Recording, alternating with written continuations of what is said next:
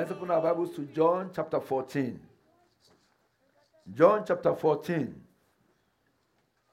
John chapter 14, we are going to read from verse 1 to verse 6.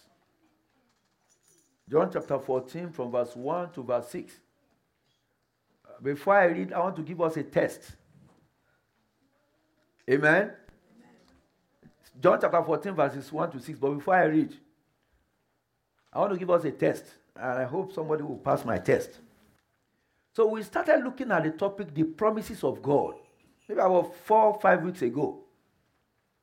And we detailed 9 principles about the promise of God. Amen? Now, because we said when we start looking at the individual promises, all those principles, they do what?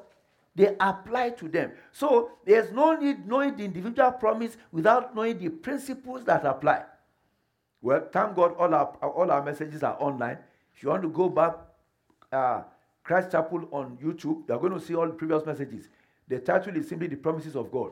But I want to ask us today, I know some of us are already going to look at our notes because you know the question I'm going to ask. So what are those principles that we discuss concerning the promises of God? What was the number 1 principle we discussed? The promises are for all. That is very important. You cannot say this promise is for him, it's not for me. I believe that we took that from where? From the book of Acts, right? The promises are for all. Acts chapter what? Verse 37. Is it 36 or 37? 39, okay. The promises are for all. And that's very important. That's a foundational principle as far as these promises are concerned. So that is number 1. Number 2, what other promise? You can say it in any other. But that number 1 was very important. Yes, what other principle do you want to bring out? The promise is a word. The promise is a word. That means when you are looking for the promise of God, where do you look for it? In the word of God, in the Bible. The promise is a word. So don't just say, oh, the pastor said, then he prayed, then God answered him. Then because pastor said, no. You go and look for that promise in the Bible and stand upon it and say, Father, your word says so and so. It's your promise unto me. I stand upon it and I will answer you in Jesus' name. Amen. The promise is a word. Yes, number 3. The promise is in him. For in him dwelleth all the fullness of the Godhead bodily. And we looked at that particular verse in so many translations. And it tells us that everything that God is, everything that God promised, he put in one man. And who is that man? Jesus. And so that one man lives in who? Me. That's why the Bible says, Christ in me. Christ in me, the hope of glory. So if Christ is in me, every promise of God that is fulfilled in Christ is in who? It's in me. So I only need to appropriate it and I begin to move forward. The next one, Sister Lara, you've said enough. Number 4. Yes, what's the next principle? I said you said enough. You want to stand up and raise up your hand? The promises are obtained by faith. The promises, okay, that's the next book reader. Okay, but when we said, okay, the promises are obtained by faith, that's right. And when we said they are obtained by faith, faith in God. Faith in God. Now the Bible says, faith cometh by and hearing by. So when you appropriate the word of God, then you can, that faith can work for you. And then you can begin to move in it. And that faith will avail for you today in Jesus' name. Amen. So number 5. The promises are holy. Okay. The promises are holy. They are holy promises. And because the promises are holy, the Bible says, shall we continue in sin that grace may abound? No. And says, God forbid. So you cannot be living in sin and say, but Father, your word says, the two don't go hand in hand because the promises are holy. Okay, number 6. His promises never fail. Very important. God, there's a song we normally sing that says, Jesus never fails. Jesus never fails. May let you down, but Jesus never fails. Brethren, his promises never fail. His word is yea and amen. Divine fulfillment. That's number 6, right?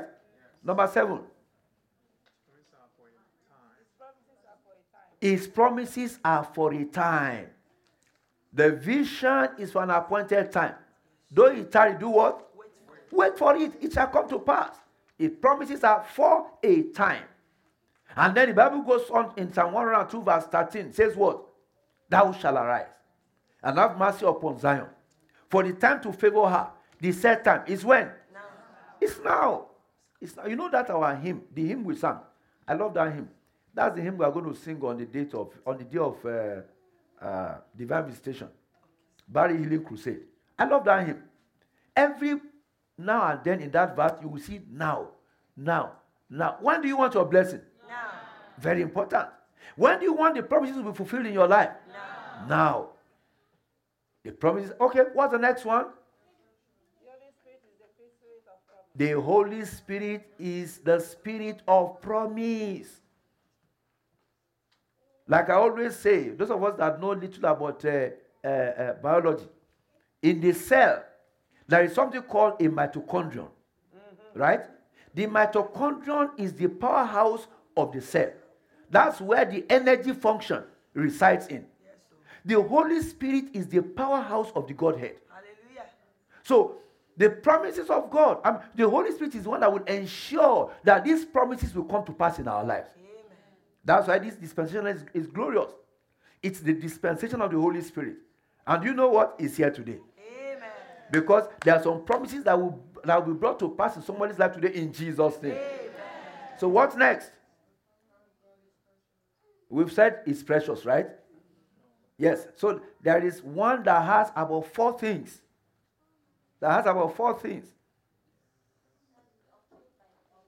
Exactly. When we're talking about how we obtain it. Faith, endurance, patience, being fully persuaded. You must be fully persuaded. There's no room for doubting Thomas. There's no room for you to doubt. So those are the principles, and they are very important. And why did we go back all those? Because today we want to start discussing individual promises. Amen. And the first promise, and probably actually the only one we're going to discuss today, is the promise of a place. The promise of what? A place. And that's why I said we should open the book of John chapter 14, verses 1 to 6. John 14, it says, let not your heart be troubled. God is talking to someone there. Amen. Let not your heart be troubled. Either it is COVID-19, COVID-18, or COVID-20. Let not your heart be troubled. He said, you believe in God. Believe also in me. In me. And who is that me? In Jesus Christ. Verse 2. In my Father's house are many mansions. If it were not so, I would have told you. I go to prepare a place for you. Tell somebody that is me. That is me. He said he has gone to prepare a place for you, for me, for us.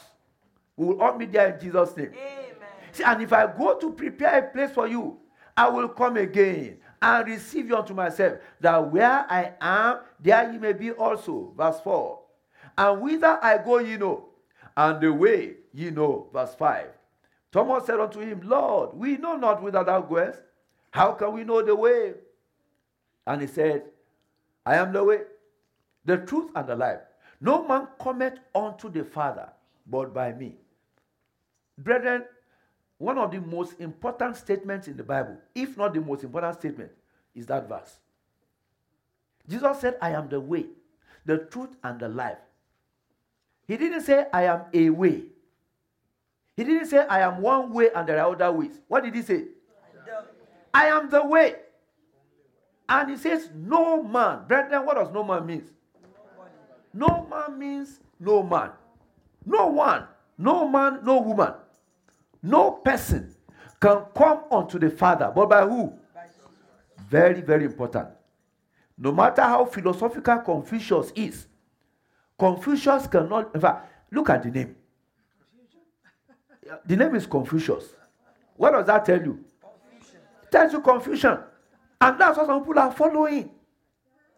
That's why it cannot even lead them to God. No matter how rooted a person is in what they call a canker, in what they call the grail message. Do you know one thing? All of those, what do you call them? Either you call them cults or groups. All of them have a reference to who? To Jesus. They will call him the light. They will call him the Holy One. They call him so many things. But Jesus said, no man cometh unto the Father. But by who? By him. Very simple. Very straightforward. We will get there in Jesus' name. Amen. There is a physical place. You know, we are talking about the promise of a place. There is a physical place. There is a spiritual place. In Exodus chapter 1, verses 15 to 17. Exodus 1, 15 to 17. The Bible tells us of the Hebrew midwives. These Hebrew midwives, they said, we are told that the name of one was Shiphrah. The name of the other was Puah. And the king of Egypt told them, when you do the office of a midwife to the Hebrew women and see them upon stools, if it be a son, you shall do what? Kill him. If it be a daughter, then she shall live. But the midwives feared God. They did what? That's what made the difference. They feared God. The king said, this is what I want you to do. But they said, you know, like Joseph said, in the house of Potiphar, when Mrs. Potiphar came to Joseph and said, come and sleep with me. Joseph said, how can I do this evil? And do what? And sin against God. These midwives feared God and did not do what the king commanded them, but saved the man-child alive. Now look at verse 20 of that Exodus chapter 1. Therefore, God dealt well with the midwives. God will deal well with you. Amen. I said, God will deal well with you. Amen. And the people multiplied and waxed very mighty. And look at verse 21. And it came to pass, because the midwives feared God, that he made them houses. He made them what? Houses. Brethren, a house is a house. True or false? Yes, if you fear God, that's a message for someone here today. God will make you houses. Amen. You know what it means when God makes you houses? Yes, that is, it's not just that you have one house and you are waiting for the equity for the building to multiply by 2. It said God will make you houses. There is something called investment property. Yes. There are some men that have 10 houses. I mean, the Bible says God made them what? House. Is it in your Bible? Yes, sir. Did it say God made them a house? No. It said God made them houses. I see men and women in this assembly that God wants to make houses. Amen. God will make you houses. Amen. When you have 10, you are just starting. Amen. Some people's faith does not carry that. Amen. When you have 20, you are just starting. Amen. Brethren, God has spoken. He said in this assembly he will raise millionaires. Yes, how many people want to be among them? I was discussing with my brother yesterday, my senior brother. We were having a discussion, and I told him, I said, look, one of the sure way in the whole wide world from ancient up to now is what? It's through landed property. And that is true. You have a lot of money. Do you know what?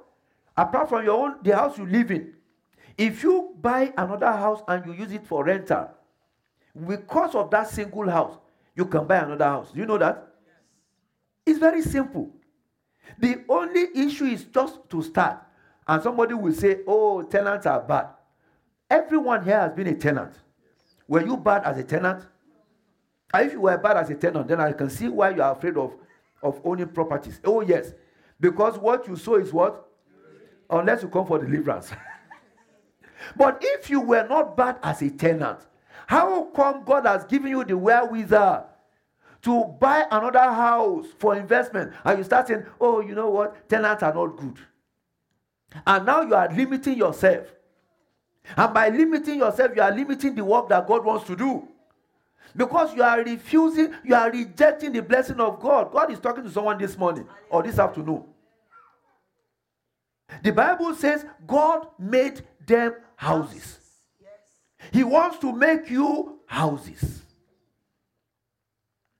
The best form of employment is what? What is the best form of employment? That is the Spirit of God talking through my sister. The best form of employment is self-employment. If you have maybe 20 houses, are you going to beg any boss that, please, I want to stay? Are you? No. Talk to me. No. It doesn't necessarily mean because you have 20 houses, then you will sit down and say, I'm not doing anything again. Those that have 100, they don't have 2 heads. Are you with me this morning? Yes, sir. Because they feared God. God made them houses. So my question to you, very simple this afternoon. Do you fear God? Yes. That's very important. Do you fear God? Because if you fear God, you will obey the voice of God. You will do the will of God. And it is God himself that will bring, good properties across your path. And you begin to flourish. Amen. Somebody here will flourish. Amen. I said somebody here will flourish. Amen. So there is a promise of a place. And I said there is a physical, there is a spiritual. In verse 2 of that passage, it says, in my Father's house are many mansions. If it were not so, I would have told you, I go to prepare a place for you. Brethren, there is a place that Jesus is preparing for you. Do you know there are some people that God has started preparing the place for them, but they won't make it? They have started. But because they have not adhered to the principles that will take them to that home, at the last point, they will lose it. You will not lose it in Jesus' name. Amen. I said you will not lose it in Jesus' name. Amen. When we get there on the last day, you will not be found wanting in Jesus' name. Amen. He said, I go to prepare a place for you. There's no limitation, brethren. Our general overseer said, he said one day God opened his eyes to see his mansion in heaven. He said it was very big. But as big as it was, they were still adding rooms to it. He said, Lord, will a man sleep in more than one room? And he said he was told that everyone you lead to Christ will have a room in your mansion. Some people will be lonely in heaven if they make it. You better prepare not to be a lonely person in heaven. Because when people are visiting me, don't say, is he the only one there? How would you get our brethren? You need to impact lives for God. But before you can do that, your own life needs to be what? Given unto him. In my Father's house, I many mentioned. Years ago, there was something happened in the church that I was not happy about. I was still in Port Harcourt. I saw some things that I was not happy about. And God saw my heart. And he gave me a revelation. And I saw my place in heaven. It was very small at that point in time. But I know now it's much. It's bigger. It's more expansive. So that it can accommodate when you visit me. You will have your own mansion too. Amen. So that when you visit me, it can accommodate you. Amen. I hope you will make it. I will make it. Ask your neighbor, I hope you will make it. We will all make it in Jesus' name. Amen. In my Father's house are many mansions. There is a place that God has promised us. There is a place that God has promised you. There is a place that God has promised me. That place is called heaven. What do we know about heaven? What do you know about heaven? Isaiah chapter 66 verse 1. Isaiah 66 verse 1. It says, thus said the Lord, heaven is my throne, and the earth is what? My footstool. Heaven is my throne, and the earth is his footstool. Now when you go to Matthew chapter 5 verse 34, Matthew 5 verse 34, the Bible says, but I say unto you, swear not at all, neither by heaven, for it is what? It is God's throne. So we know that heaven is God's throne. He dwells there. He does what? He dwells there. He dwells there. And there's something the Bible tells us about our Father who is in heaven. Our Father, your Father, My Father, who dwells where? Who dwells in heaven? Number one, he is perfect. He is what? He is perfect. Your Father who dwells in heaven is perfect. My Father who dwells in heaven is what? When your journey on earth is ended, you are going to meet him. And our Father in heaven is not in the ministry of adding black and white to create what? When you add black and white, what do you get? You get. He's not in that ministry at all. It's either black or it is what? White. It's either you are hot or you are cold. That's what the Bible says. In Matthew chapter 5 verse 48.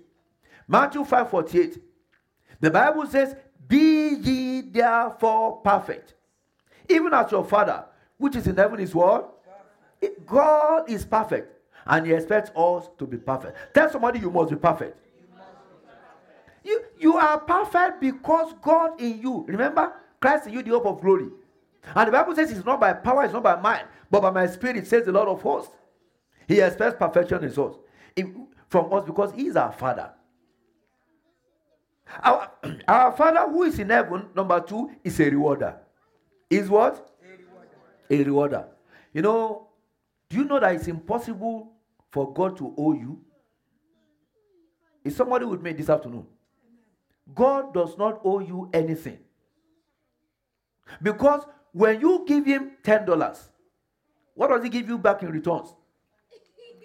He multiplies it 100-fold. The Bible says, unto him that is able to do exceeding abundantly above all we are able to think or ask, according to the power that worketh in us. When you serve him, do you know that God serves you? And he serves you beyond your expectation. He's the only father that can be commanded by his children. Is that not so? The only father. He said, concerning the work of my hand, do what? Command ye me. Our God is the only father whose children can command him. Our God is a rewarder. In Matthew chapter 6 verse 1. Matthew 6:1. It says, take heed that you do not your alms before them to be seen of them. Otherwise you have no reward of your Father which is in heaven. So when your alms, when the things when you're giving is a public display, you've received your reward. But our God is a rewarder.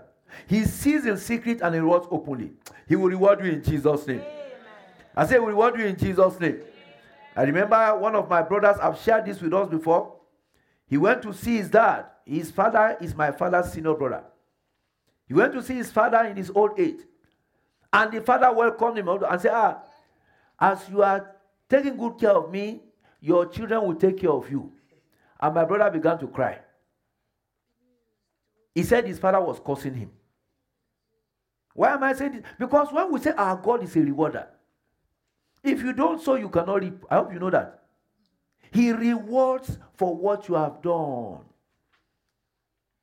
Like that songwriter said, what have you done for him lately?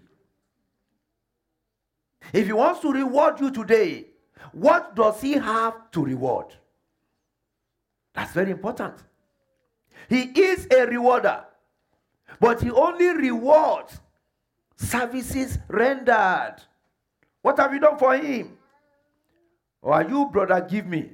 You know, brother, give me? Brother, give me when it comes to the place of prayer. Before you say on your mark, set, he has started. Father, give me this, give me this, give me this, give me this, and give me this. You are a good God. In Jesus' name, amen. That's brother, give me. Sister, give me. All we know is to ask God for this, for that, for that. What are we giving to him? And I say, what are we giving to you? I'm not talking about money. I'm talking about service. I'm talking about worship. I'm talking about adoration. Can I ask you a simple question this afternoon? Do you love God? Do you love God? You see, only our children are sure that they love God. The adults are not sure.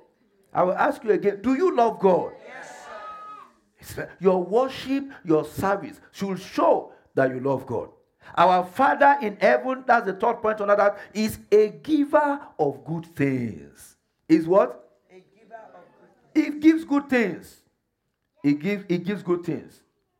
In Matthew chapter 7 verse 11, Matthew chapter 7 verse 11, he said, if you then, being evil, know how to give good gifts unto your children, how much more shall your Father, which is in heaven, give good things to them that ask him.